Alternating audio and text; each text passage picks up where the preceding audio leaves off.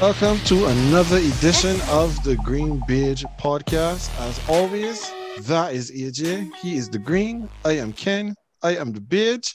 And for the first time, we welcome Mr. Mario Poole, Mr. Vanterpoole, to the GreenBaje desk. Mario, how's it going, my brother? Hi guys, I'm good, man. How's everyone doing? Good. Holding on. As is the case in my situation, it's just usually about the weather for me, right? So I'm just trying to cope. Just trying to cope, guys. Bipolar, isn't it? So here the joke, Poole. My man left the East Coast to go to Texas to get away from the snow. And now he is the one that's out there complaining every week during this winter about the weather over there. Not necessarily about the snow, though. It's just because Dallas's weather, as Paul just said, is bipolar. Like you have to dress for 3 seasons in one day, or maybe even all 4 of them. It's just you never know what to do. I do not envy you, sir. Give me the craziness that I get over in Denver. Let me just deal with like it being hot last week, and then we had a blizzard for 2 days, and then we know we're back up a little bit today, but we got some snow coming tomorrow. I could take that. At least I understand now what the rhythm is, you know. Every week we can get some snow, everything can be good. It's just got to worry about rain and sunshine. That's only for now. Just know you can go. I can tell you what I'm going to tell you afterwards. So yeah, exactly. Studying wrong things. Anyhow. It's true. Now, for those of you who do not know Mr. Poole, Mario and I, we went to school together. We were both students of Combermere at the same time, and we were both members of the senior football team in my last year, 2003. It is true. When I was about to leave. So we know, but I know very well Mario's sporting allegiances. And before we get to that, we have to shout out the women. Of course, you know, March is the Women's Month. And today, we're recording this on Tuesday as usual. The 8th of March is International Women's Day. So we salute all of the brilliant women that live wherever on the planet. You deserve to be loved and protected, and we definitely want to show our support to you today before we get into our show. Definitely. No, before we get to Mario and his fandom, you know, we like to go off the rip. And off the rip, we start by saying, what the what? Where we talk about, you know, the craziest or funniest thing that we saw over the sporting weekend. So, Mario, we give you first crack. What made you say, what the what? This weekend? That football game between Spurs and Everton. That made me go, what the what? After all of the acquisitions in January by Frank Lampard and the subsequent calling out of his squad from Conte, to the point where he was actually in the interview saying he doesn't know if he can fix it, to burying 5 on Everton. That was what the what for me. Yeah, for sure. I mean, when you think about it, we are never here to give Spurs any credit, and Spurs actually found a way to put the hammer in Everton. So both of those teams have a lot of soul searching to do come the end of this season and into next season. They do. What about you, AJ? What made you say what the what this week? I feel like there were a few things I can mention because there were positives. You know what? I'll just mention both. First of all, something that I saw last night. I don't know if you all saw this, but the NCAA game between Furman and Chattanooga. Was it last night or night before? Yeah. I did not see it. Okay, yeah. And there was a young fella hitting a buzzer beater. Like his team was down by 2. This is for Chattanooga. And team was down by 2, and he got an inbound pass Yeah, they had like a few seconds left, so he obviously had to throw it. But the thing is, he didn't even like it was an actual shot. Like he put up a shot, like almost from half court. It ended up going in, drained it, money downtown, and they ended up winning the game. And now they go into the NCAA tournament. That was good to see. On a positive note, look for the highlights when you can, though, Ken. It was a good moment to see. Because you could see the players from the other team like just sinking down in pure like they were just I you know the word I'm looking for, but still because what is on my mind as well was the negative that kind of made me see WT. I don't know if you all also saw this, but the image of Brittany Griner in Russia Yes. yeah, and I don't know. It just I don't want to think dark thoughts, but when you see people detained in countries of that nature, and especially with what's going on right now, and like holding up the little sign in front and whatnot, I'm trying not to fear for the worst, but I'm definitely concerned with that situation. Yeah, that kind of shook me a little. Just seeing the official images, the image that was released of Brittany Griner being detained in Russia. Yeah. She has two negatives working against her. She is American and she's a woman. And we all know how that goes in those parts of the world. That is true. And then, like as Ajay said, there are certain countries, there's not a very long list of them, but there are certain countries that you never want to be arrested in. And Russia is pretty high on that list, especially as an American. Definitely. With everything else that's happening right now. Yep. Now, my what to what is a very simple, very short, very small thing. No, for those who would have seen the European Championships, I think it was, when Christian Eriksen had a heart attack on the field, collapsed, and pretty much was out completely for a few seconds before they were able to resuscitate him, get him out, where he went to the hospital. He's had a pacemaker installed in his heart. Christian Eriksen is now a member of Brentford, playing in the English Premier League. And this week, they were playing against Norwich, and he got into a tackle with Brandon Williams, who was not very pleased, to put it mildly. He was very upset with how he had been tussled and fallen down to the ground and was getting ready to, I don't know, do what exactly to who it was that tackled him. And then he noticed that it was Eriksen that was underneath him.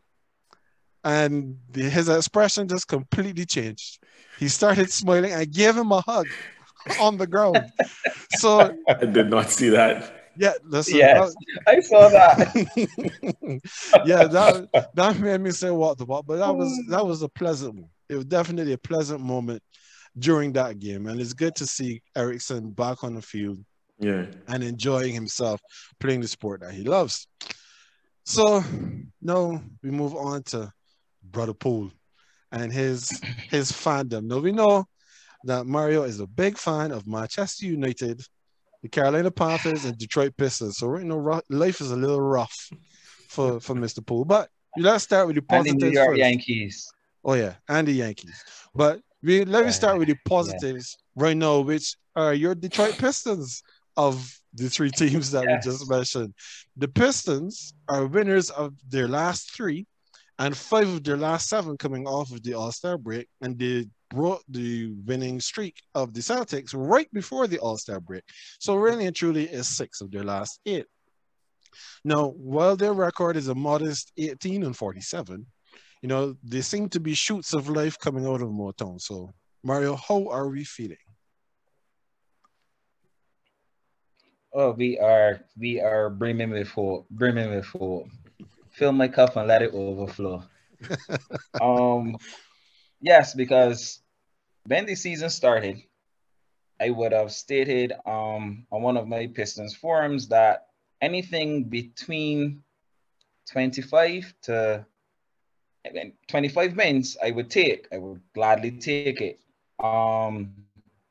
There are going to be a number of growing pains because, as you said, the record is modest, and if you even go further into delving into the stats of the Pistons rank near the bottom of the league in majority, if not all, of the stats. Like they rank 29th in field goal percentage, 29th in three-point percentage, 28th in points scored, 26th in total rebounds. They rank close to the bottom again in turnovers per game, assists per game. Where they actually do have a decent ranking would be in blocks per game. They're in the top 15, and steals per game. So like you take those positives along with a maturing Cade Cunningham, who is rookie of the year without a shadow of a doubt. There are people calling for Mobley and Green, but I'll throw a stat out there. Cade Cunningham has the most 20.5 rebound and 5 assist games of any rookie in NBA this season. He has 6. All of the other contenders for Rookie of the Year have 1. So let's just put that out there to show where Cade is really maturing. The trade for Marvin Bagley has been a breath of fresh air. I think he was dealt a very, very bad hand in Sacramento, but I like my new big three. They may not be a big three, a worldly big three, but Bagley, Cade, and Sadiq Bey, all young players, all now hitting the learning curve in the NBA. And I think all we need to do now is to get some more pieces put around them. We can get some 3-and-D guys to put around them. We also have another young center. We have a young center, Isaiah Stewart. So the team, we have one of the youngest average age teams in the league. So, and right now with our record, we will be drafting pretty high again. Mm-hmm. So we just need to probably draft. We have to draft need and not best player available. And I'm going to say this now. This is my hot take. They're going to take into next season. The Detroit Pistons will be in a play-in playoff spot next year. All right. That is some confidence there, boy. AJ, what about you? You got anything on the Pistons? I don't know if I ever told you this, but the Pistons have a soft spot in my heart, you know. And you have never told me this. Yeah, no, Poole knows this as well. Because Poole was our team. That was our team. Poole is always telling me, AJ, come home, boy. AJ, come home. Yeah, because I don't know, out of you know that I don't really support any particular team, but if it had to be a team, it would honestly be the Pistons. That is a team that I feel most, and it kind of has to do with 2004, but that's another story for another day. Yeah, please, let's not go there right now. Thanks. Yeah. Yeah, mea culpa, I forgot. But yeah, and I must add as well, obviously, I was thrilled that the Pistons were able to get Cade Cunningham through the draft, because as I said, and just a couple of weeks ago when we recorded, I was saying, like, Cade Cunningham is my little talent, you know? I was a big fan of his at Oklahoma, and Poole, I actually said I have him for Rookie of the Year as well, right?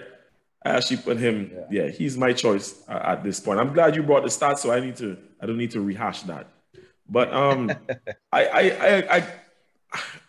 won't go over your entire assessment. I agree with what you said, though. I think the team is a young team that they're looking, as Ken had hit in notes, resurgent, you know. And I know if I can say I like what you said that next year they're gonna be the play-in, but I like the take, though. I like the take. I like the bravery of it, right? But I like what I am seeing thus far. I really like Cade Cunningham. I really like Cade Cunningham. So I think he's definitely going to be the leader of this team. Right now he is statistically, but in terms of like just in dressing room, it'll be sooner than later. You, I like the trade. I think Marvin Bagley III is a good player, good young player who was given a raw deal at the Kings. So hopefully he could find himself now. And yeah, I like what I'm seeing from the Pistons, though. You never know, dog. I might come back home for you, you know. I might. But I am not going to rain on the positivity of the Pistons. So good job, fellas. Right now, there's a team that wish that they had the future outlook like the Pistons. Looking at you, Mr. Lakers. Anyhow, we're not talking much ball today. We're focusing more on the football stuff. And unfortunately, we are moving now from the positive feelings with the Pistons to where we're feeling much less positive about the other P, and that is the Panthers. And specifically, Paul, your guy, Cam Newton. Now, before we get to the news regarding your current franchise star, you brought the prodigal home this season when Cam Darnold reverted to Sam Darnold of New York Jets lore. And then Cam, to put it gently, wasn't good in his second go around with Carolina. So, what should be the next stop or step for Cam? The thing is, where Cam is concerned, y'all know my love for QB1. Everybody knows my love for QB1.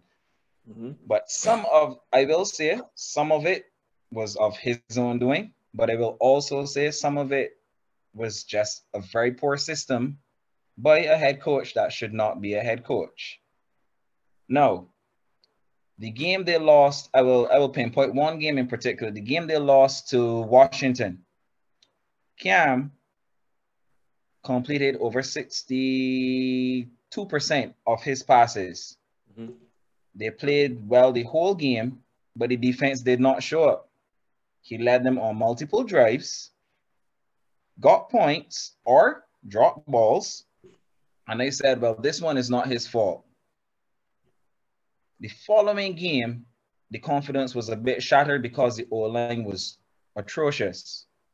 Now, my thing with Cam Newton is throughout his career from his Auburn days, he's a rhythm player. Cam is not going to be a consistent pocket thrower. He's not even going to give you a consistent 5 completions in a row. That's not Cam Newton. That has never been Cam Newton. And when any team that brings Cam Newton in has to understand that he goes on rhythm. He goes on that feel-good vibe. Hence why Cam looks really great in the no-huddle offense. I mean, he just comes to the line, calls the plays, the game flows. Cam plays football like he listens to music. That's it for Cam.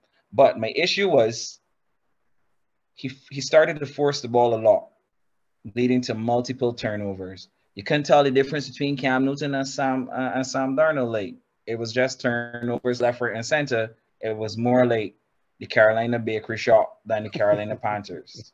It was horrible. It was atrocious to watch. I do think that Cam still has it in him to be a serviceable start in the NFL. His days of being a premier quarterback are over. And I think Cam within his heart knows that, but he still has a piece of him that he needs to prove to him, not to anyone else, because when Cam was good, Cam was great. But those days are gone. He has a lot of other ventures. He has his hotline. He has his cigars, his food truck, Funky Fridays. I just think Cam, for me, before he brings any more hurt to his legacy, just call it quits. That's for me. But there's still a part of me, there's a little part of me that wants to see QB1 lace it up and go again. Understood. What about you, AJ? What should be the next step or stop for Mr. Newton? Oh boy, I'm sorry. Let me apologize. Let me apologize in advance because I know that's your guy, and I actually very much appreciate what you said. I'm glad that there was some defense of Cam here because it's not going to be from me. In my opinion, Cam is beyond the shadow of a doubt done as an NFL starter. And as you said, and which I am also going to agree with, it may not even be all his fault. However, what he has shown, even in his flashes of brilliance that he's had since coming back into the fray at the Patriots and then in his second stint at the Panthers, to me, it's not enough to warrant with all the quarterback talent that there currently is in the NFL. No, the way things go, you never know. He could be a serviceable starter because even down to like Teddy Two Gloves was starting last year, Tyrod Taylor, and all sort of things. So, and these boys aren't bad, but they're serviceable starters, right? So, to that comment, I say you may have a point, but I would be more surprised than not if Cam is actually a starter next year.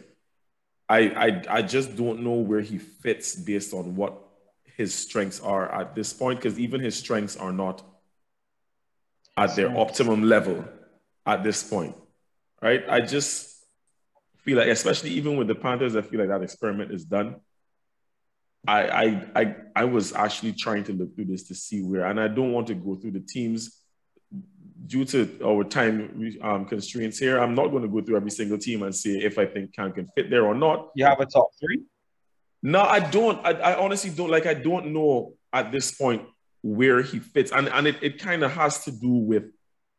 That's something we have to discuss another day. When we do the live coming up, we'll tell you all guys about that. Whenever we do that live, maybe we could get into that. However, at this point, I really don't, because I don't see any project in the NFL that is suited for Cam as a starter. That's just me, though. I understand completely. Yeah, so unfortunately, Paul, I do have to agree with AJ. Where I think Cam's next step or stop should be Happy Valley. Retirement. Cam should be riding off into the sunset, not just like the cowboys of old, wearing his 10-gallon hat on the top of his head. And with the holes for the hair. With the holes for the hair. Correct. You know, and a cigar in his hand. That is probably on a Funky Friday too. On Funky Friday too. Correct. On a Funky Friday. Friday. Correct. Probably with a horse with a gold cap. Exactly. Anything so. No, the problem with Cam, right, is that accuracy has never been his strong point. And in today's NFL, everyone is looking for an accurate quarterback. They're looking for someone who is able to put the ball on the spot. And that has never been Cam. Cam is also no longer able to physically impose himself on the opposition, either by escaping the pocket, shaking off defenders, or running the ball. And he was ran out of town in Carolina the first time. He ended up in New England. He got run out of town there again. Now he's come back home. It hasn't been good coming back home.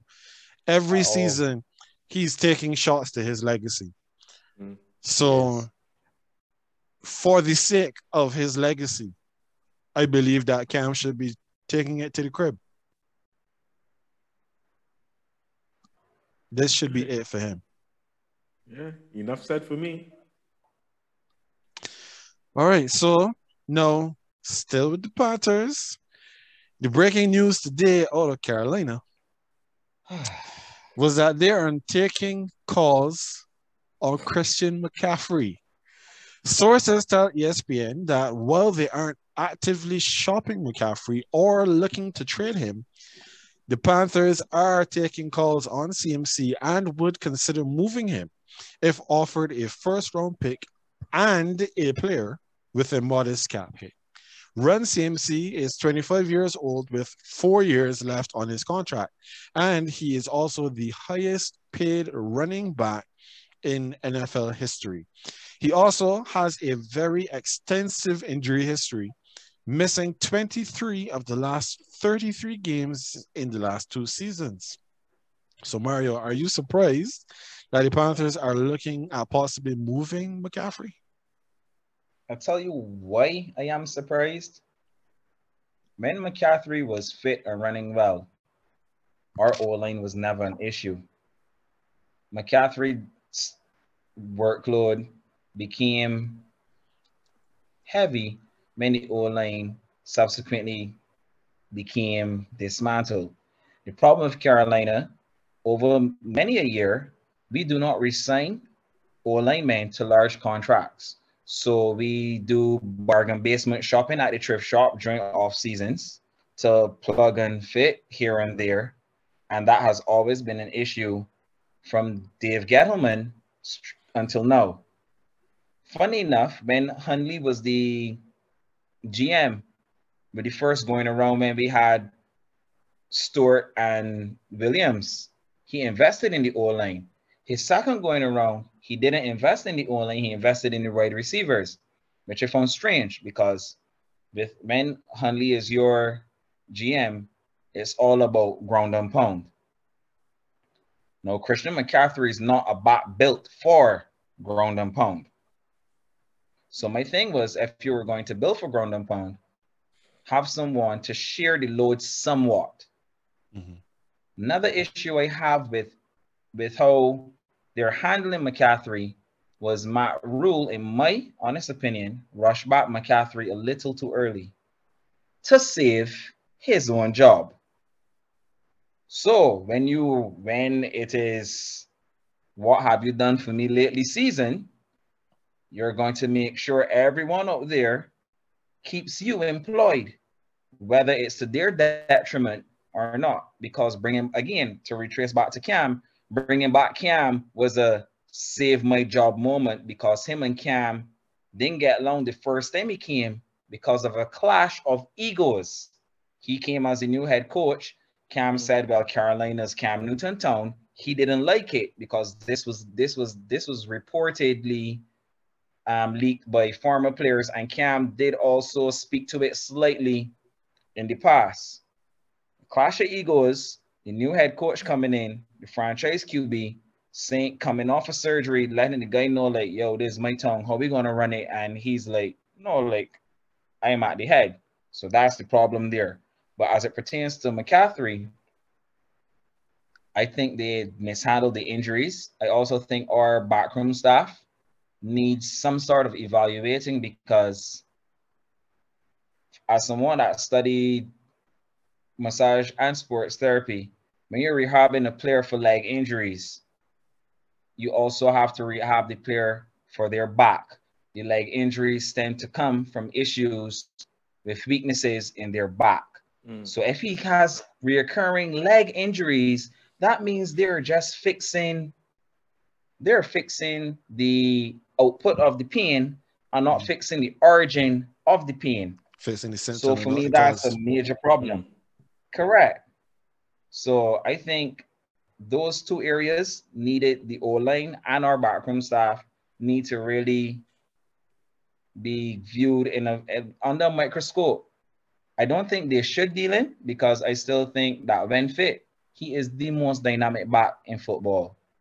1,000-yard receiving, 1,000-yard rushing back. He is the most dynamic back there is in football. Nothing against the power running of Derrick Henry, nothing against Taylor, but when fit, McCaffrey is RB1. Okay, what about you, AJ? Are you surprised that the Panthers are looking at possibly moving him? I am not. And it has nothing to do.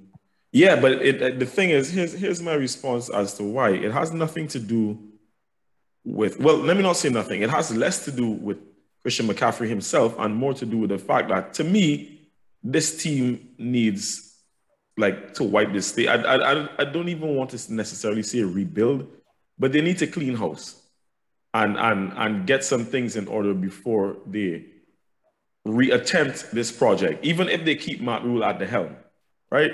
Oh, because you can't clean house and keep him. I'm just saying, even if they decide to do that, they need to clean house with some of these players, and it means getting McCaffrey's contract off of your books, because it makes no sense keeping him if the rest of the team is not fit to be challenging for postseasons and that kind of thing, right? No, this is where I'd say it kind of plays into his situation as well. You're paying him, and he's developed. Can't even say developing. He has developed an injury history right now, right? He's injured quite a bit. Poole, the rest of your team ain't good. The rest of your team isn't good, and you don't have a quarterback at this point. Outside of him, right there we go. Even other offensive weapons, because Robbie Anderson is now a free agent, right? Yes. All we have is DJ. There we go. And defensive, like I'm I can't remember what happened with y'all's defense specifically, but you see what I'm trying to get at here. The team Injuries at the needs. corner position were the major issue, though, because our corners weren't fit at all, and we got torched. There we go. Speaking of corners, Stephon Gilmore is a free agent now too, right? Yes, he is. So the team needs a facelift. So why would you keep Christian McCaffrey around and pay him that money when he may or may not be on the field, when you can trade him and get some sort of draft capital for him, and then just like restart the project? Because y'all are not in the position right now to be like, okay, well, next year with like 2 additions, just a QB and then another receiver, and we could be like challenging for the division. You're still not there.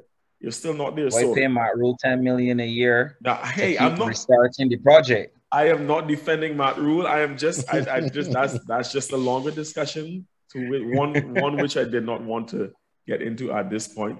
But I'm just saying that's why I'm not surprised that you all are trading Run CMC. I think the overall situation kind of in a sense, it puts everything into perspective where, yeah, well, we need to start this over from scratch. And it doesn't make sense having this kind of contract on our books at this point.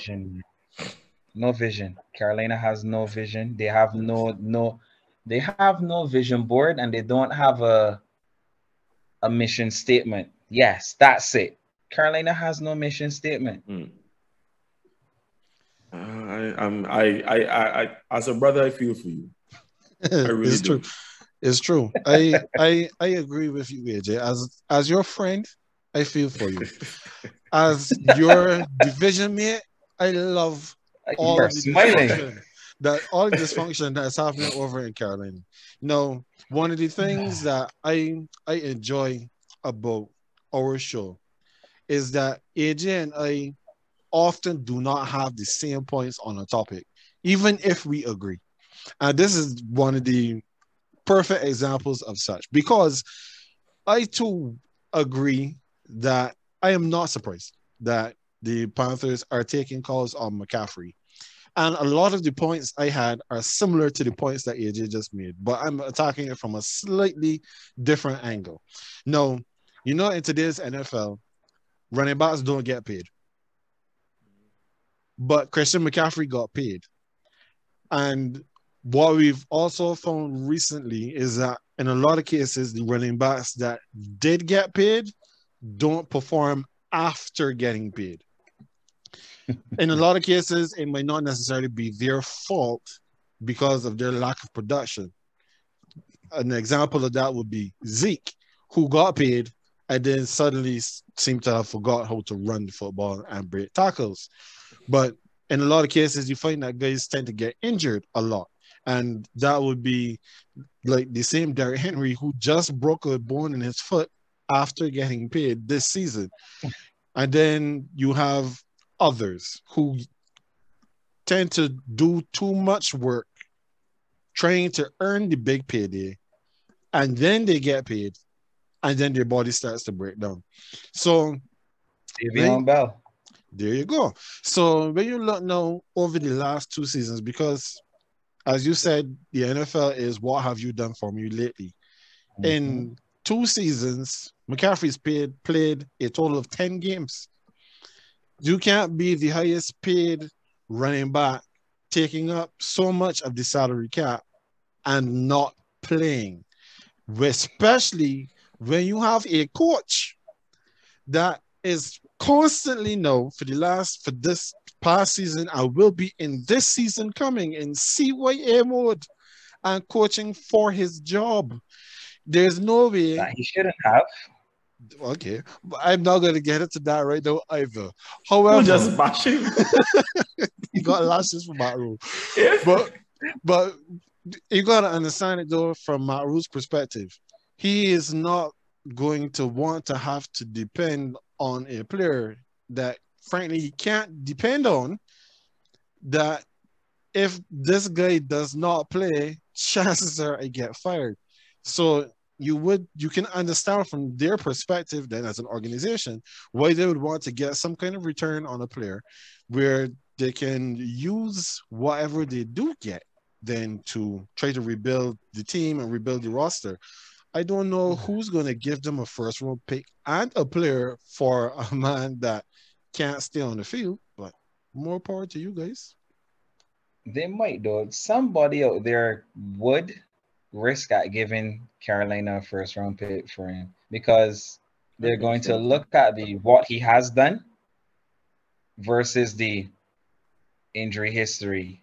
So they're going to look at the maybe my medical staff can keep him fit because your medical staff is doing something that they shouldn't be doing and go that route. But never know. We'll see. It pains me to say this, but the Buffalo Bills should be doing everything they can to try to get Christian McCaffrey. Everything they can. Not only honestly. that, who's the head coach in Buffalo? My former defensive coordinator under Riverboat Ron. Gone are the good old days because he should have been given the job when Ron Rivera was fired. They should have given him the job. Up in Buffalo, how many players does Sean McDermott have that were former Carolina Panthers? Mario Adamson, Ajay Klein, Starla Tulele. The list goes on. He shops at home. You see, and I didn't even know that, and I just said so. You know what? This is becoming too much of a reality. We need to stop talking about this. This is becoming like something that could actually happen. I don't want to imagine that happening. So let's just stop and move on. Thanks. Okay, sir. No problem.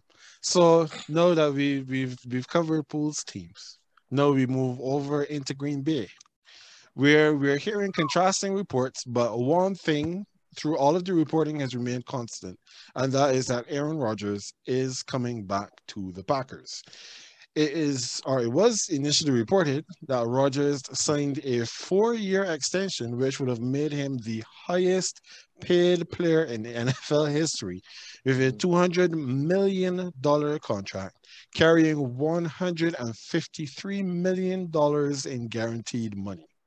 Rodgers himself refuted that on Twitter, saying that reports that he signed and the numbers quoted were all false.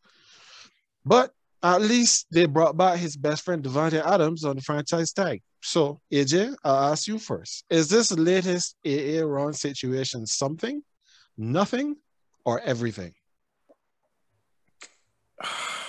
It's everything, because you know what? I didn't even know that he refuted it and basically said that, that everything is false. I thought it was actually agreed because as far as I can recall, it was reported by credible sources.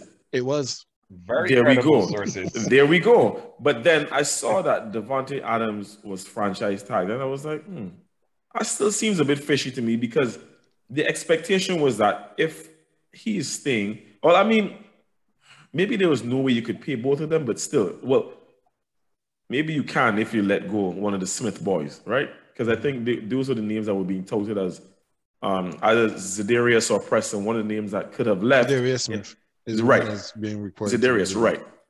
In order for them to be able to keep that duo of Aaron and Davante. But when I saw the franchise target, it just like kind of was like, oh, okay, cool.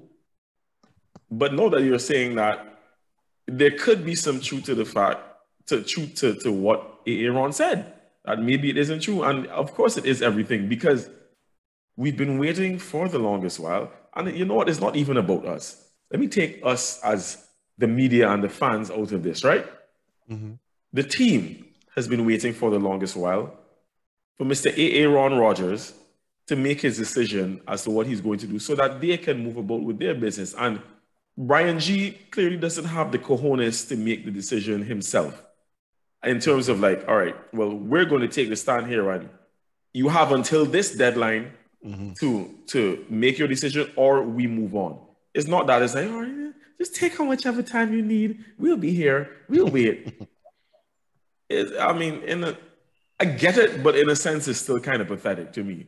It kind of is, and because it is progressively hindering the Packers organization from making other moves.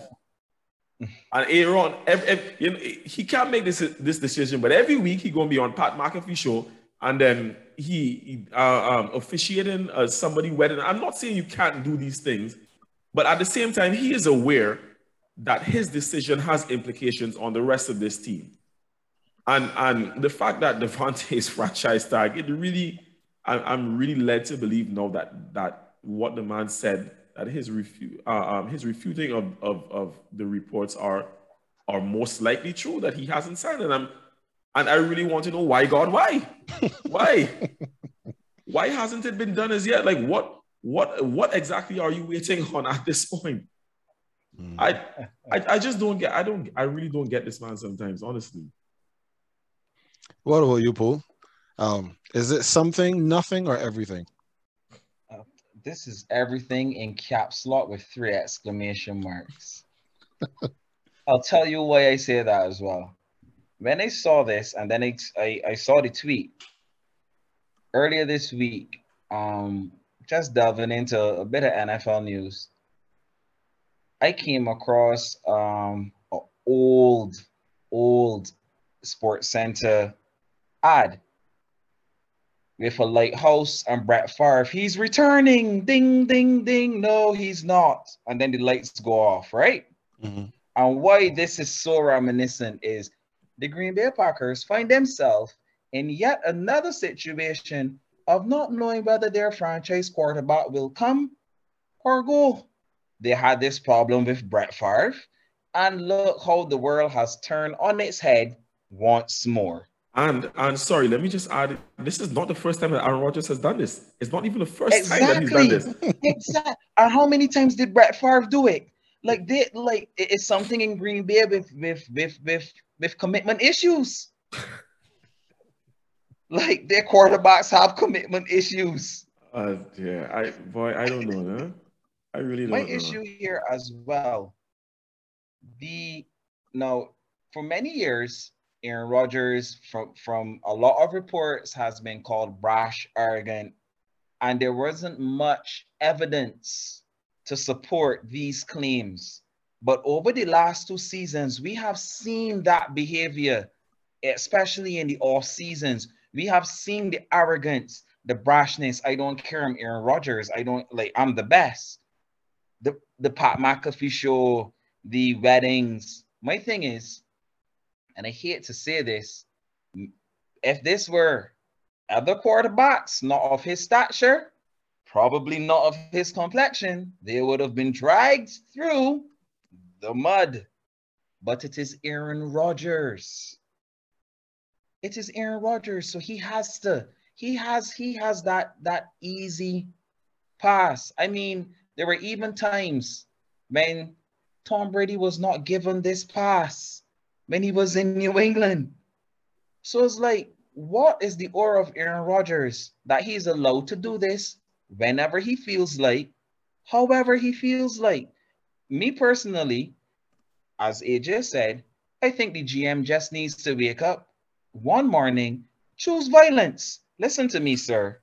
You have until this date, at this time, to turn up at our office for you to either sign this contract or for us to move on from you. We will not be doing this back and forth thing where you will be making the franchise look like an absolute circus show to mainstream media and have people laughing at us, because they're not laughing at Aaron Rodgers. They're laughing at the Green Bay Packers.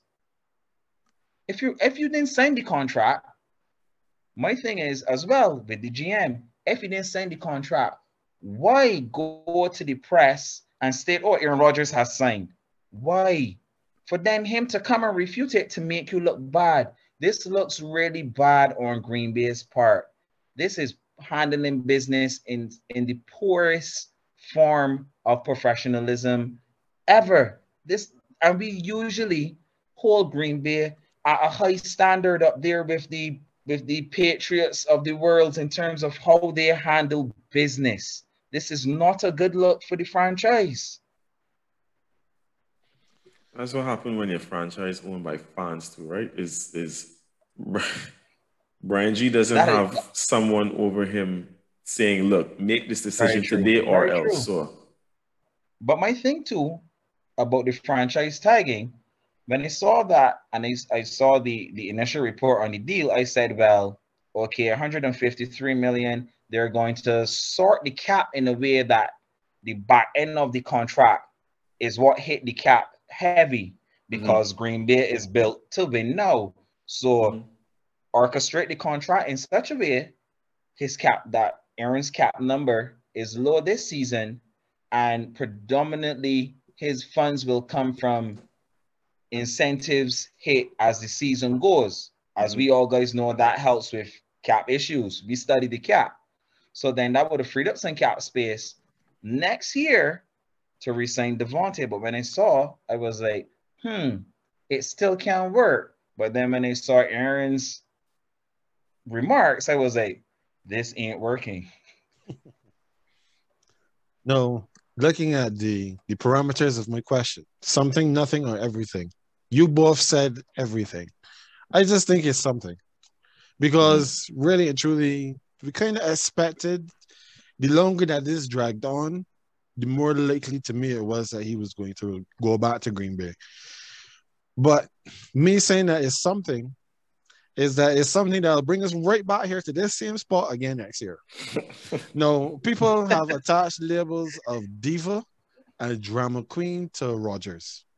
And him not signing an extension and just playing out this last year of his contract will keep him in the media and national spotlight all season long. And what the divas like?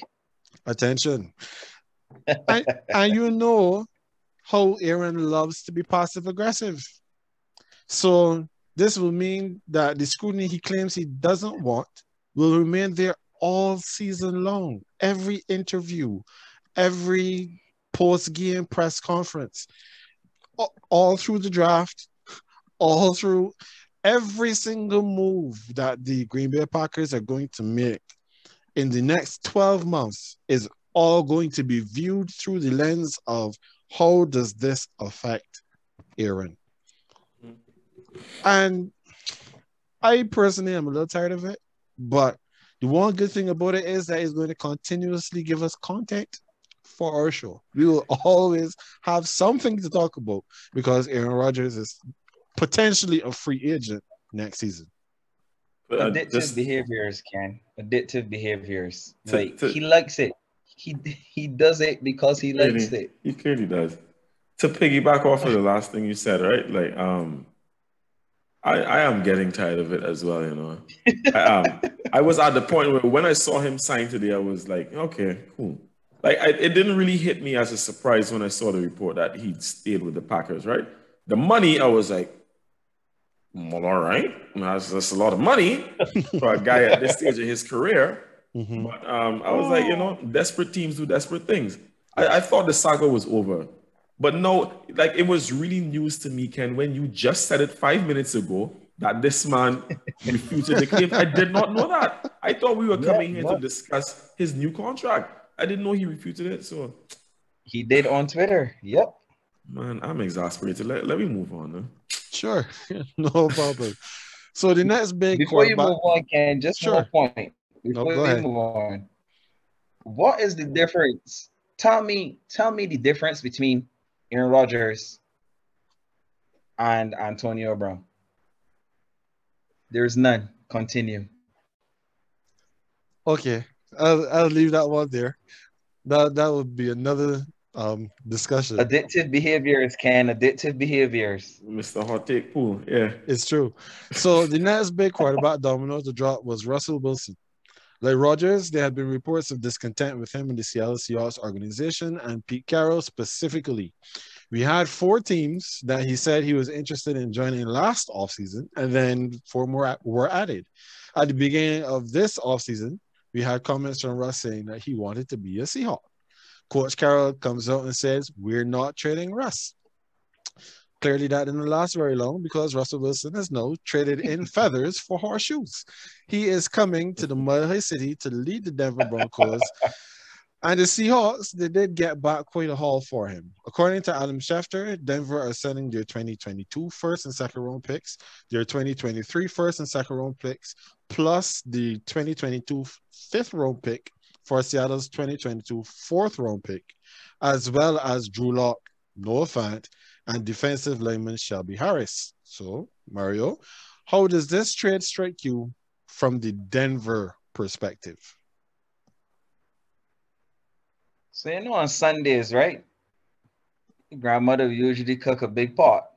You get rice, you get macaroni pie, get some steamed veg, some macaroni salad, some coleslaw. You still get some beef stew with some baked chicken.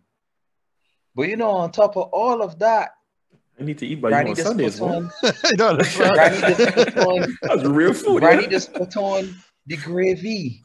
The gravy. Oh my goodness, Denver got so much gravy in this trade.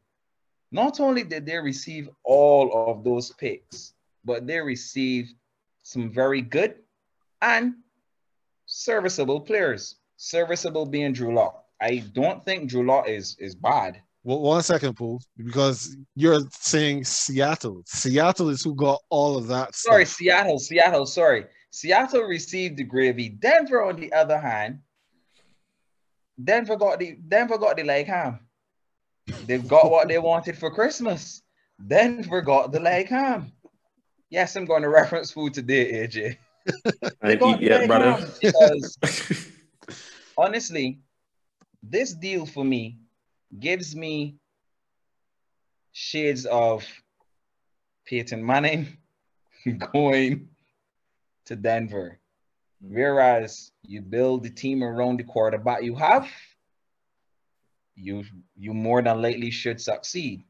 If you look at Denver's numbers this season, Denver ranked in the middle of the table in majority of their stats, but they ranked rather high in a number of defensive stats, which just goes to show me their defense is right where it needs to be. All they need is solid quarterback play. And in Russell Wilson, you get more than solid quarterback play. You get the best deep ball in football. You get evasiveness from the pocket, although the O-line is one of Denver's weak points that they need to shore up. But in getting Wilson for those picks, when I look at college right now, I don't see a quarterback in this year's draft that has the potential of Russell Wilson. I don't see one in next year's draft that has that potential as well. Based on my analysis of college football, the next great quarterback draft class is 3 years down the road, providing players don't leave early. So when you look at it from that standpoint, as a GM probably should, and I think he quite rightly did, Russell Wilson gives you the win now.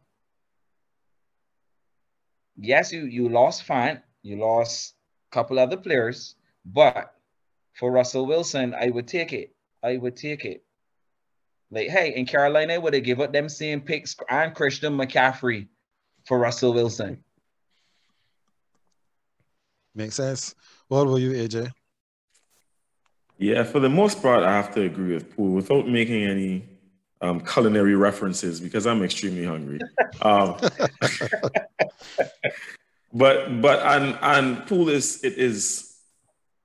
I like the fact that you gave your assessment of the QB class, the upcoming drafts of QBs from college, right? Because if you're saying 3 years down the road, it kind of does fit in with what Denver gave up because they essentially gave up picks for 2022 and 2023, right? And exactly, they gave up a guy who was on the roster as a QB and on the depth chart as a QB. And I know, sorry, Ken. I said I wasn't going to do it, but I couldn't help it. But it works for them because Drew Lock obviously is still on his rookie deal. So you don't have to pay this man. You can see what he has if he if he's able to work in your system, he won't. But if he is, then you can still get a couple years out of him, and then where you can move, go from there with him. If not, you move on. By that time, as Poole said, you probably have some better prospects coming through the draft. I think. All right, you said Denver, but hold on. Let me just sidetrack to Seattle. I actually need to commend. No, I need to commend Seattle because I think they did well to get Noah Fant in this as well. Because Fant was becoming one of the more favorable targets for Locke and Teddy Two Gloves in that in that offense last year, right? So that's a good deal. And Will Disley is still the other tight end, right? So they should have some options there on offense, but overall, so this is not about them. Back to Denver, and in their situation, the team is built so well outside of the quarterback position, they have to go for it. So I kind of agree with Poole in that sense. They really had to go for it. They needed to get a quarterback, and we all know, well, they brought in a new head coach to try and lure Aaron Rodgers, and clearly know that's not going to work. It could be for one or two reasons, but either way, at least one, because they now have their guy in Russ. And you see the same thing I was saying. I'm going to put this in my next accurate or not segment, though, Ken, because you see the same thing I was saying just the other day in the group. Russell Wilson's words were no commitment to the Seattle Seahawks. The man said he likes Seattle, the city. And in no way said the Seahawks. Man is saying no way that he's committed. Oh, I love living in Seattle. Well, cool. Seattle might be a cool city, but I didn't mean you like the Seahawks. That's the same thing I was saying. Ken, your home team, I think, did a good job. I think your home team, Ken, did a good job of going about and acquiring what they need at this point, because they locked down Cortland Sutton. I think they released a receiver today, Deshaun Hamilton. They released Deshaun Hamilton today. But yeah, the rest of the team is built, I think, well enough so that they're definitely going to be upgraded at the quarterback position. And in this division and with the way the team is right now, they needed to go for it.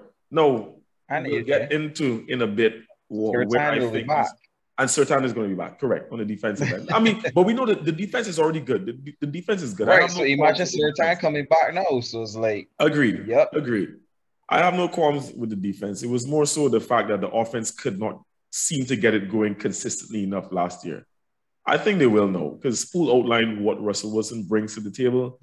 And as I was saying, we will get into shortly where we see the Broncos finishing next year in this division. But so I'll save that for a bit. But I think they did well. I think they did well. It is, from all appearances.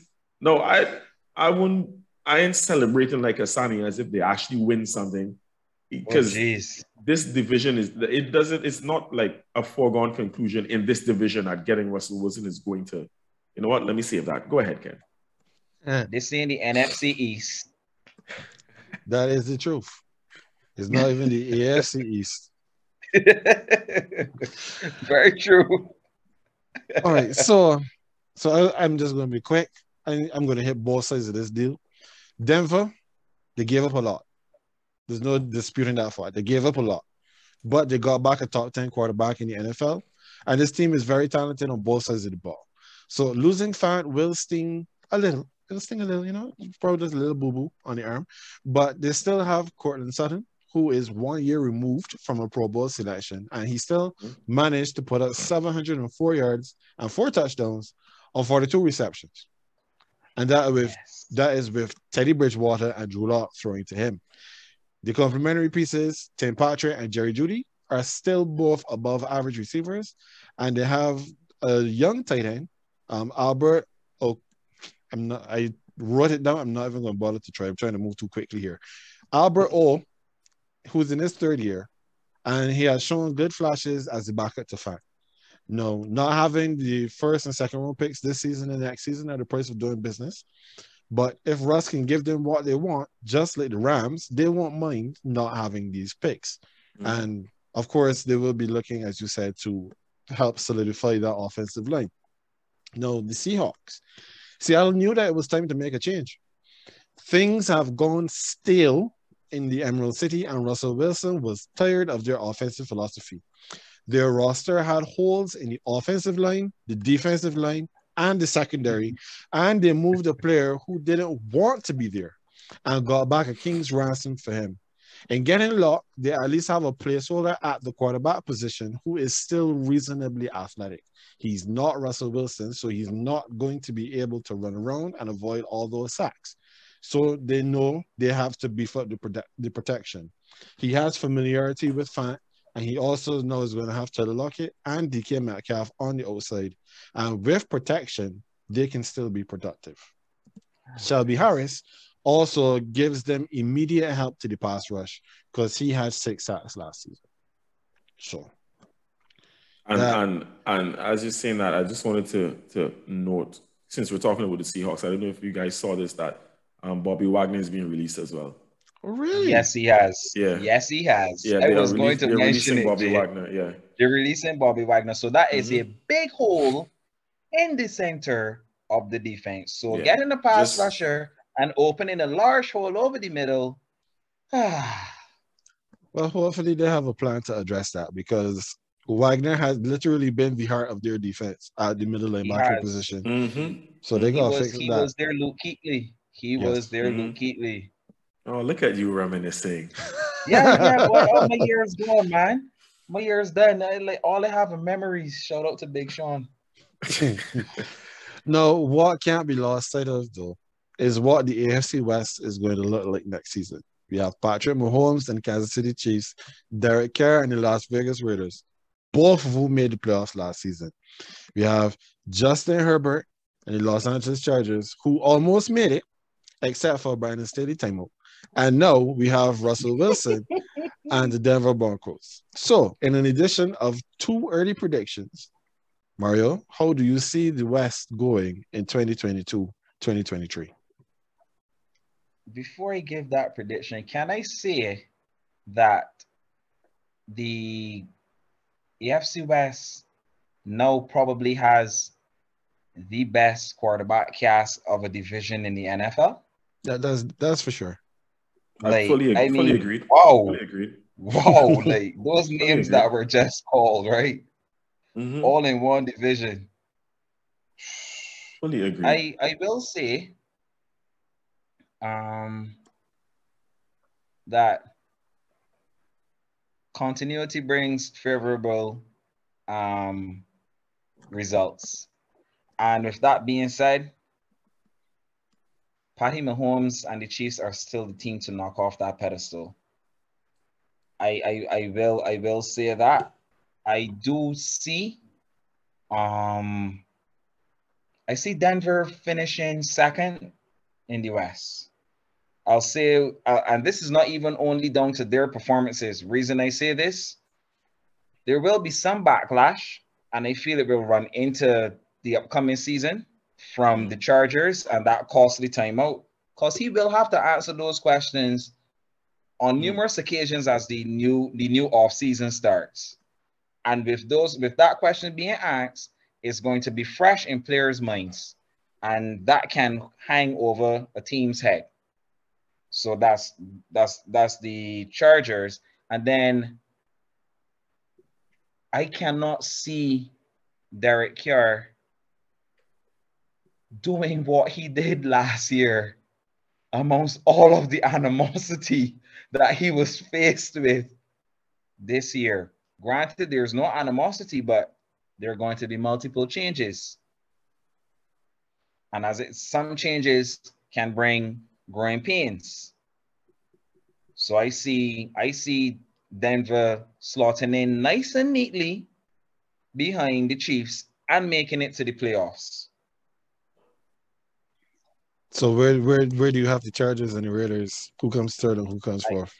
I have the Chargers 3. And I'm sorry to say this. I like Derek Carr a lot. I'm sorry, but I got you at 4, buddy. Okay, understood. What about you, AJ? How do you see the West going this season? So sorry, I just completely lost my train of thought with that. How I was beginning that statement. But I agree with part of what Poole said, though, that the Chiefs are still a team to beat. And even when they were struggling during the season, I still had faith in them to win that division because, as Poole said, the familiarity would breed positive results. Where I had lost faith in them was to go all the way. But in terms of winning the division, I felt that they could, and I will say now, I still feel that they will next year, right? So I have the Chiefs first. Unlike Poole, however, I do not think that this move catapults the Broncos to second.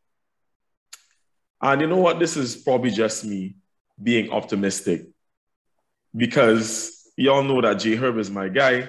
I think that the Chargers next season are going to be the second best team in this division. I'm going to put the Chargers, who, if not for Brandon Staley, and you know what? They probably didn't deserve to make it because the team had been inconsistent. There was a lot going on with that defense last year, and they were not consistent enough. So at the end of the day, we can't bemoan the fact that it did not make it in the grand scheme of things, but I think issues will be fixed next year. No, was giving Mike Williams the best deal? No, you never know, but that's something else to discuss on another day. We ain't getting it. As Ken's guy, we won't get into that, no. But I still do think that Justin Herbert is going to kick it up another notch next season.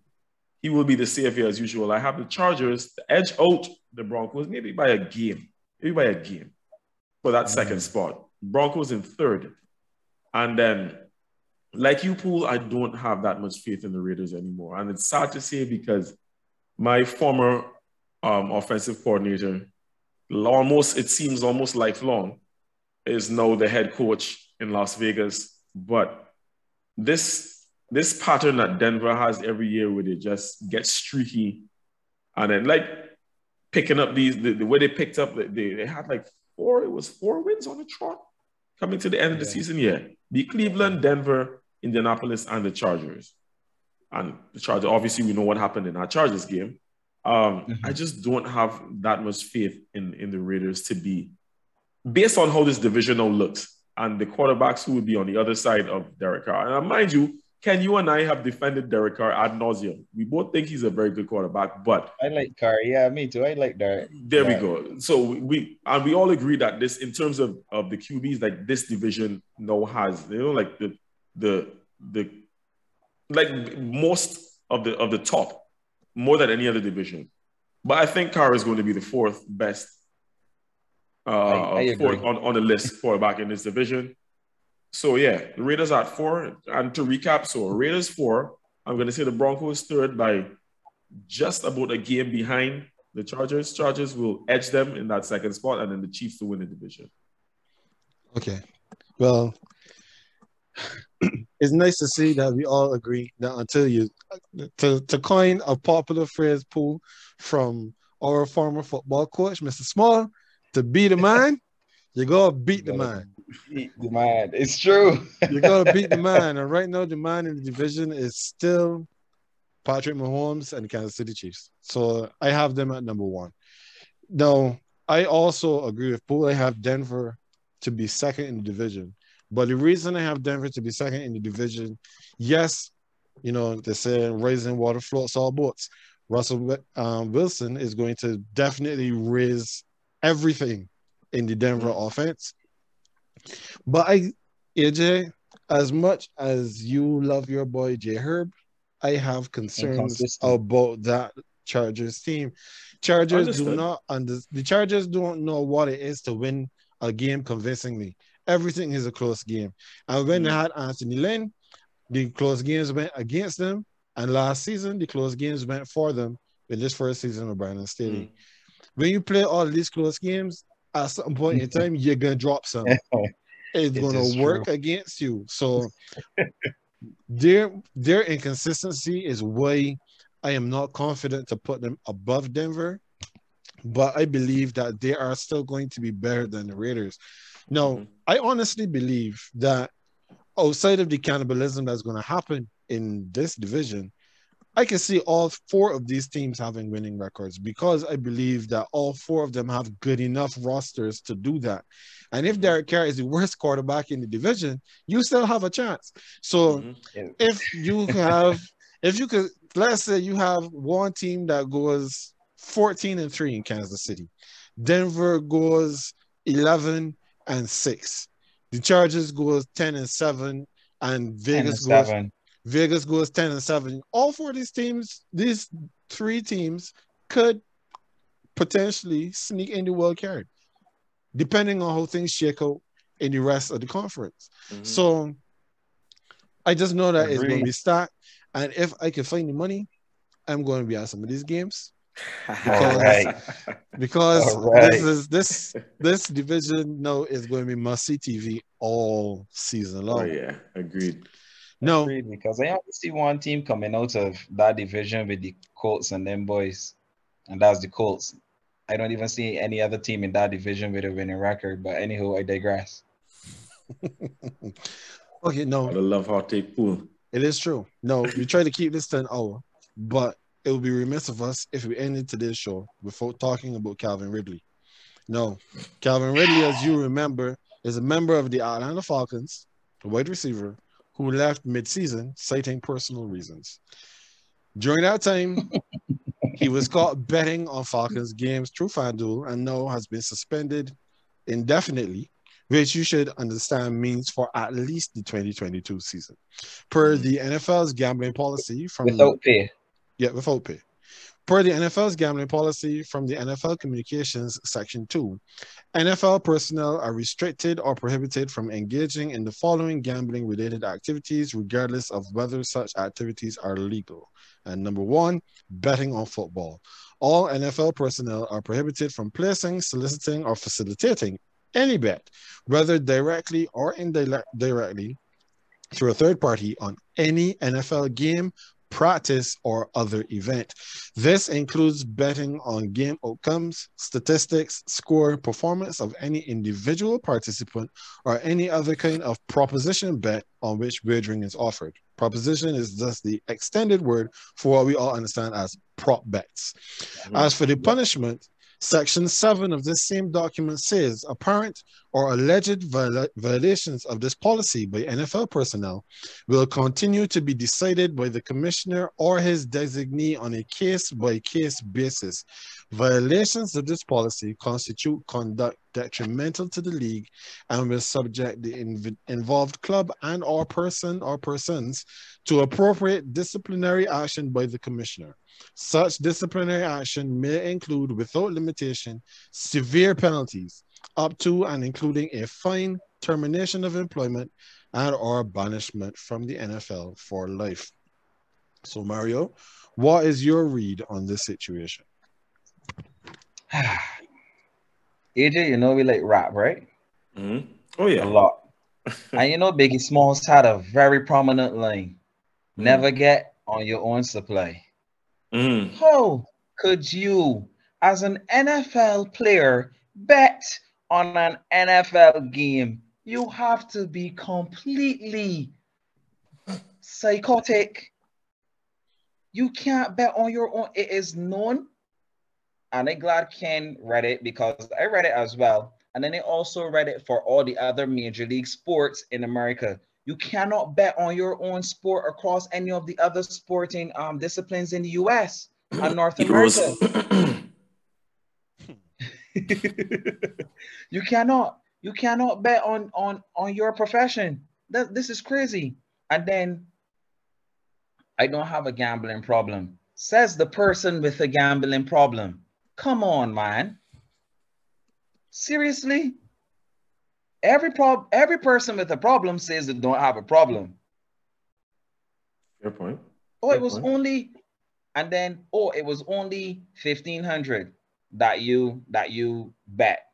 Now, as a person as into sports betting, you cannot trick me, my dear Mr. Ridley, sir, because 1,500, depending on how the game is going, and depending on how your depending on what parameters you put in the betting site, that 1,500 after one game could have been 2 million. And then you could have reinvested all 2 million and so on and so forth, because I know how sports betting works. So don't initially tell me what you betted.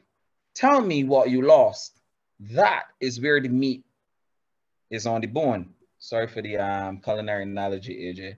But yes, you cannot tell me, oh, I only bet 1,500, and then you bet on the sport that you're playing after asking for time away from the sport. So now it looks like you asked for time away to gamble, because this is how it's going to look in all media houses, because you're not giving out any other information. So, oh, I took time for personal reasons.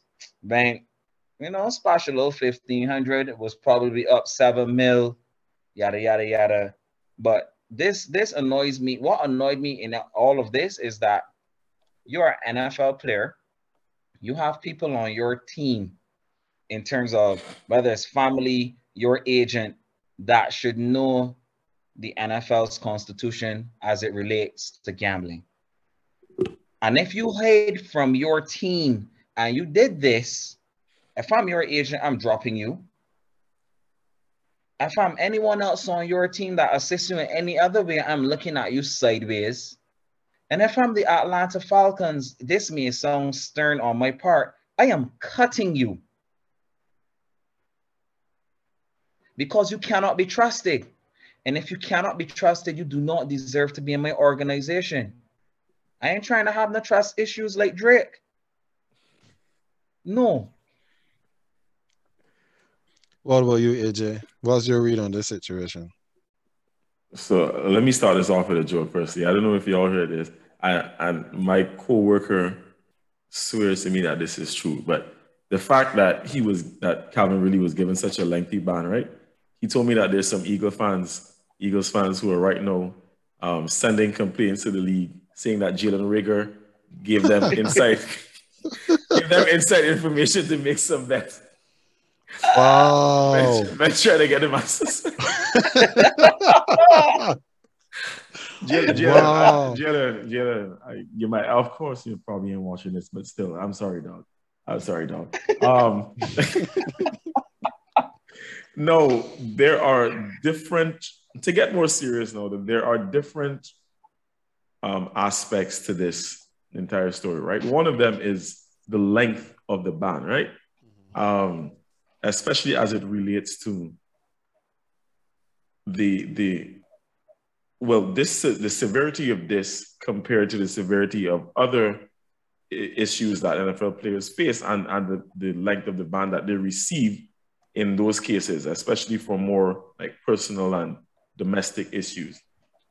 I don't want to get into that because this is a business, and at the end of the day, you will always, in my opinion, like in these sorts of situations, come under a bit more scrutiny if what you do can jeopardize the bottom line of your employer, right? Personal disputes they're always touchy subjects, but in those cases, those are things that, is like, all right, yeah, the player needs to work on this, but that doesn't necessarily reflect on the league. This can reflect on the league. So I'm not going to go too much into that. Especially with sports betting still not being legal in every single state across the US. Correct. Let me say firstly and foremostly, I do not feel any sort of sadness or empathy for Calvin Ridley. I don't. I was listening to, mind you, the views I'm about to express are my own. They're not influenced by any other. But I did get some information this morning listening to Get Up, and Marcus Spears was on Get Up, and he was talking about the process of, after you get drafted and you're a rookie, like the week after you get drafted, you go to a rookie symposium where they essentially, it's almost like an orientation where they fill you in on certain things that you have to look out for when you're in the league. And one of the things that they always said that always comes up that's at the forefront is gambling, right? And telling you not to get into that space. And Calvin Ridley is not like he was a free agent pickup or anything like that. Like, this man get drafted very high too, very high. So he knows, he had to have known.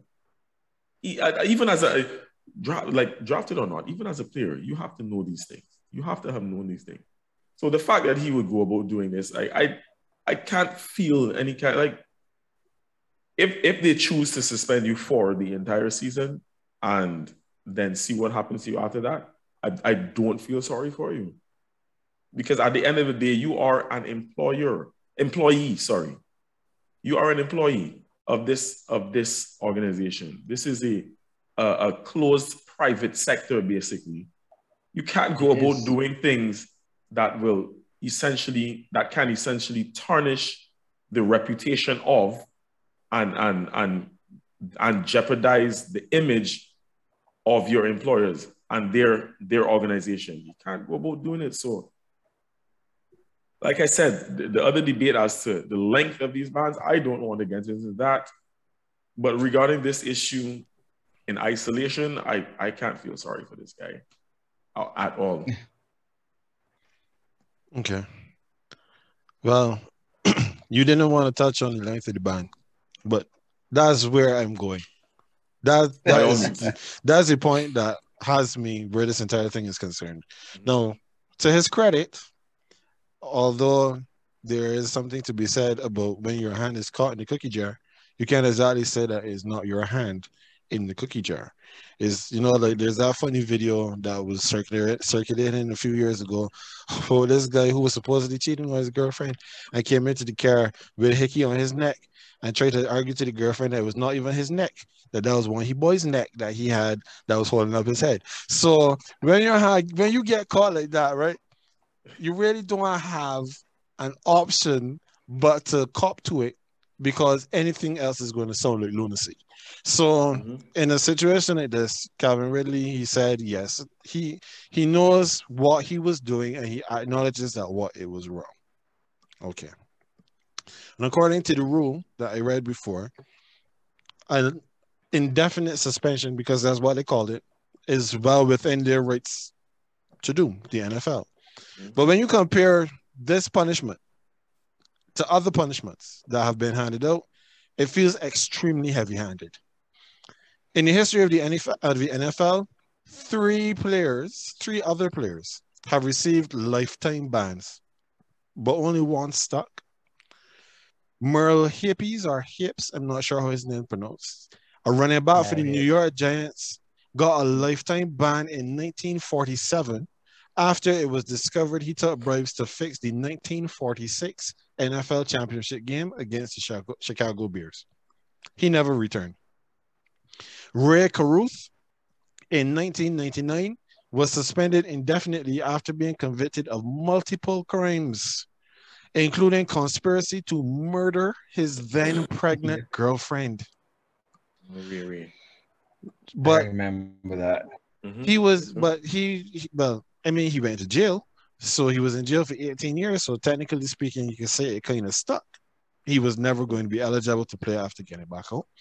Frank Flickor was the quarterback of the 1946 New York Giants. That same New York Giants team also found to have accepted bribes to fix that same championship game as his. But he was reinstated in 1950. I can't tell you what the difference is between the two. So then it caused me to look and see, okay, let's talk, since we talking about my getting suspended for gambling, like these guys have been suspended, 2 for fixing the championship game and 1 for conspiracy to murder his pregnant girlfriend along with other things. So we talking about like serious issues here, right? Okay. So when we look now to the guys who've been hooked up for gambling, Alex Karras was suspended indefinitely for gambling on NFL games in 1963, but he was reinstated after 1 season. Paul Hornung was also suspended indefinitely for gambling on games in that same 1963 season, but he was reinstated also after 1 year. And guess where Paul Hornung is right now? He is in the Hall of Fame, inducted in 1986. Now, there are some differences, there are some caveats to this kind of situation. And I guess I may sound like if I'm playing devil's advocate, but I can only read the situation as I see it. Ridley was not playing, so he was not in a situation like Karras, sorry, or Horner. He was not playing at the time. He didn't fix any games because he wasn't playing. And the games that he was betting on his own team, the Falcons. He was betting on the team to win, not lose. And he owned, according to, as I take what you said, Poole, in terms of the amounts, but according to what he said, he only put up $1,500. All right. So when you take all of that into consideration, for him to get an indefinite suspension, and a lot of other people have made this similar point today because obviously this happened today. The NFL is now, locking arms with a lot of the sports books. So the NFL is embracing gambling, but a player who is in inactive status will get an indefinite suspension if he's supporting. No, this is my words. I didn't hear this from anybody, but if he's supporting the business partners of his employer. This is crazy. This is madness. No, I'm waiting to see what happens during the appeal process because obviously an appeal is going to happen. But if you can get 6 games for domestic violence, this is a lot. This is a lot. So okay, let me rebut to what you said there, right? Because at this point, they did say indefinitely, but you use that wording to refer to some of the previous cases. At this point, it's not like the man is out of the league completely. Like they're not saying he will never have a chance to play in the NFL at any point in time. They did say next season, which as you stated, is what happened to the other two, right? That they were out for at least a season. So at this point, we know that he's going to be out for at least 2022. If it is beyond that, I'm willing to revisit this and then say, well, okay, well, compared to those other situations, that's harsh. But at this point, I think it's very fair. If you're saying, and especially the fact that you brought that up, saying that in the past, that is what happened. And to now fast forward to the part where you're talking about, we mentioned that the NFL, like being partners with the sports books and so on. Yeah, but that's not for the players. That's not for the players. That's for the fans. That's not for the players. That's not for the players. Yes, he may be inactive, but he's still an employee of the NFL. He's still on that Atlanta Falcons roster. He wasn't a free agent or anything, so he still cannot. But I want to play devil's advocate with Ken's statement because. So the devil's advocate to the devil's advocate. He's contracted by the NFL, which means, rightly said, because I was going to reference it, when you go to the rookie symposium, you are told of these things. So it isn't like he doesn't know. Secondly, his reason for being away from the team was not concrete.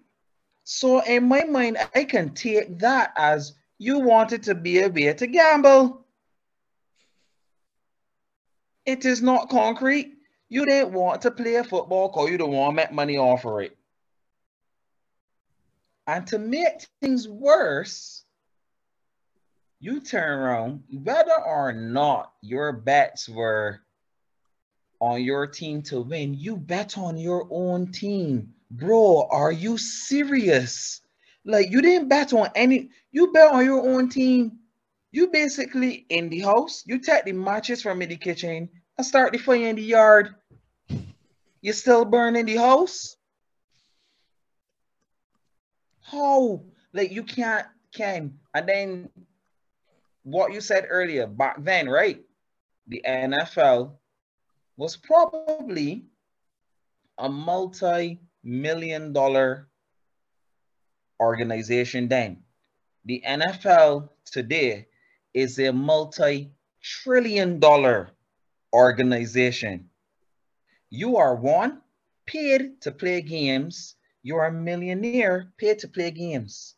The NFL will not allow you to make extra money off of it when it already pays you.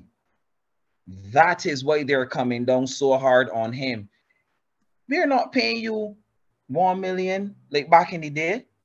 You are being paid 10, 15 million dollars to play this sport. Why do you need to bet on it? Why do you need to then bet on your own team? The ownership of the Falcons are then going to come under scrutiny for something that they had no idea was happening. So you then put your team in a very bad position, because it's like, I wonder who else in the organization knew he was betting on his team. So you open a can of worms, and luckily this has not been taken to a sports court of arbitration, because this can get very messy. When you have to go on oath and statements, and certain things will then have to come to light. We will see how it plays out. Indeed. I am not, like I said, I am not here to exonerate Calvin Ridley, because he himself said what he did was stupid. But when I look at the situation, and then he admit it. Oh, Jesus. but Poole, what other options he got? He can't come and say that it's somebody else's neck. It's his neck. It's his neck. He walked in with Hickey and got in the car. He does not have a choice. Unless your lawyer. Well, No I mean, comment. My legal team will handle it. well, I mean, at the end of the day, it's his neck, so he go ready Hickey. That's what it is. That is what it is. No, we have been here for a while, but we've had a great conversation about a lot of these issues, and I'm not going to prolong this any longer. Mr. Poole, as you said, you have done some massage stuff, and you're also engaged in some other things. So let the people know where they can find you, sir. Okay, sure. You can find me on my personal page on Instagram is mario.pool, as seen in my display name, mario.pool. That's my personal IG. My massage and sports therapy page would be Therapy House 246. You can also find me on Twitter at Marios_world. And you can look out for something new coming, which should be a slight little editorial that I'm looking to start called Poole's Perspective. So you can look out for that as well. All right. Well, we will definitely be keeping an eye out for that, and we will definitely plug your stuff, especially Poole's Perspective, once we get that going. All right. Now, we didn't mention a live. We are going to be going live on Instagram in the not too distant future. We had a very entertaining conversation going in one of our WhatsApp chats, in which I said, and this may surprise most of you who watch this show a lot, because I'm not necessarily the biggest fan. You would expect this to come from AJ, but I said that Tom Brady has the best resume in professional sports. This was said at the time when he retired. And Mr. Poole and others took task to what I said. So AJ and I go, he said that Tom is the goat of goats. So I can confidently say AJ and I will be defending that thesis at that time. So look out for that. More information will come. Once we have that plan, Ken and I will be ready. Boy. I didn't even see that discussion in the group. Nah, Poole, do not get into it now. Let's save all that. Save all that, because I have points stirring up here already. I am saving it. Exactly. I'm saving it. We can keep that energy for Instagram Live. Correct. I am saving. All right, folks. So pretty sure Sir Lewis has something to say about that, but we'll get there. Yeah, we'll get there. We'll definitely spend some time on that with the people. So we'll let them know when that is happening. So for this week's edition of the GreenBaje podcast, again, we thank Mario Vanterpoole for joining us here today. That is Ajay. He is the Green. I am Ken. I am the Beige. And we will see you next time.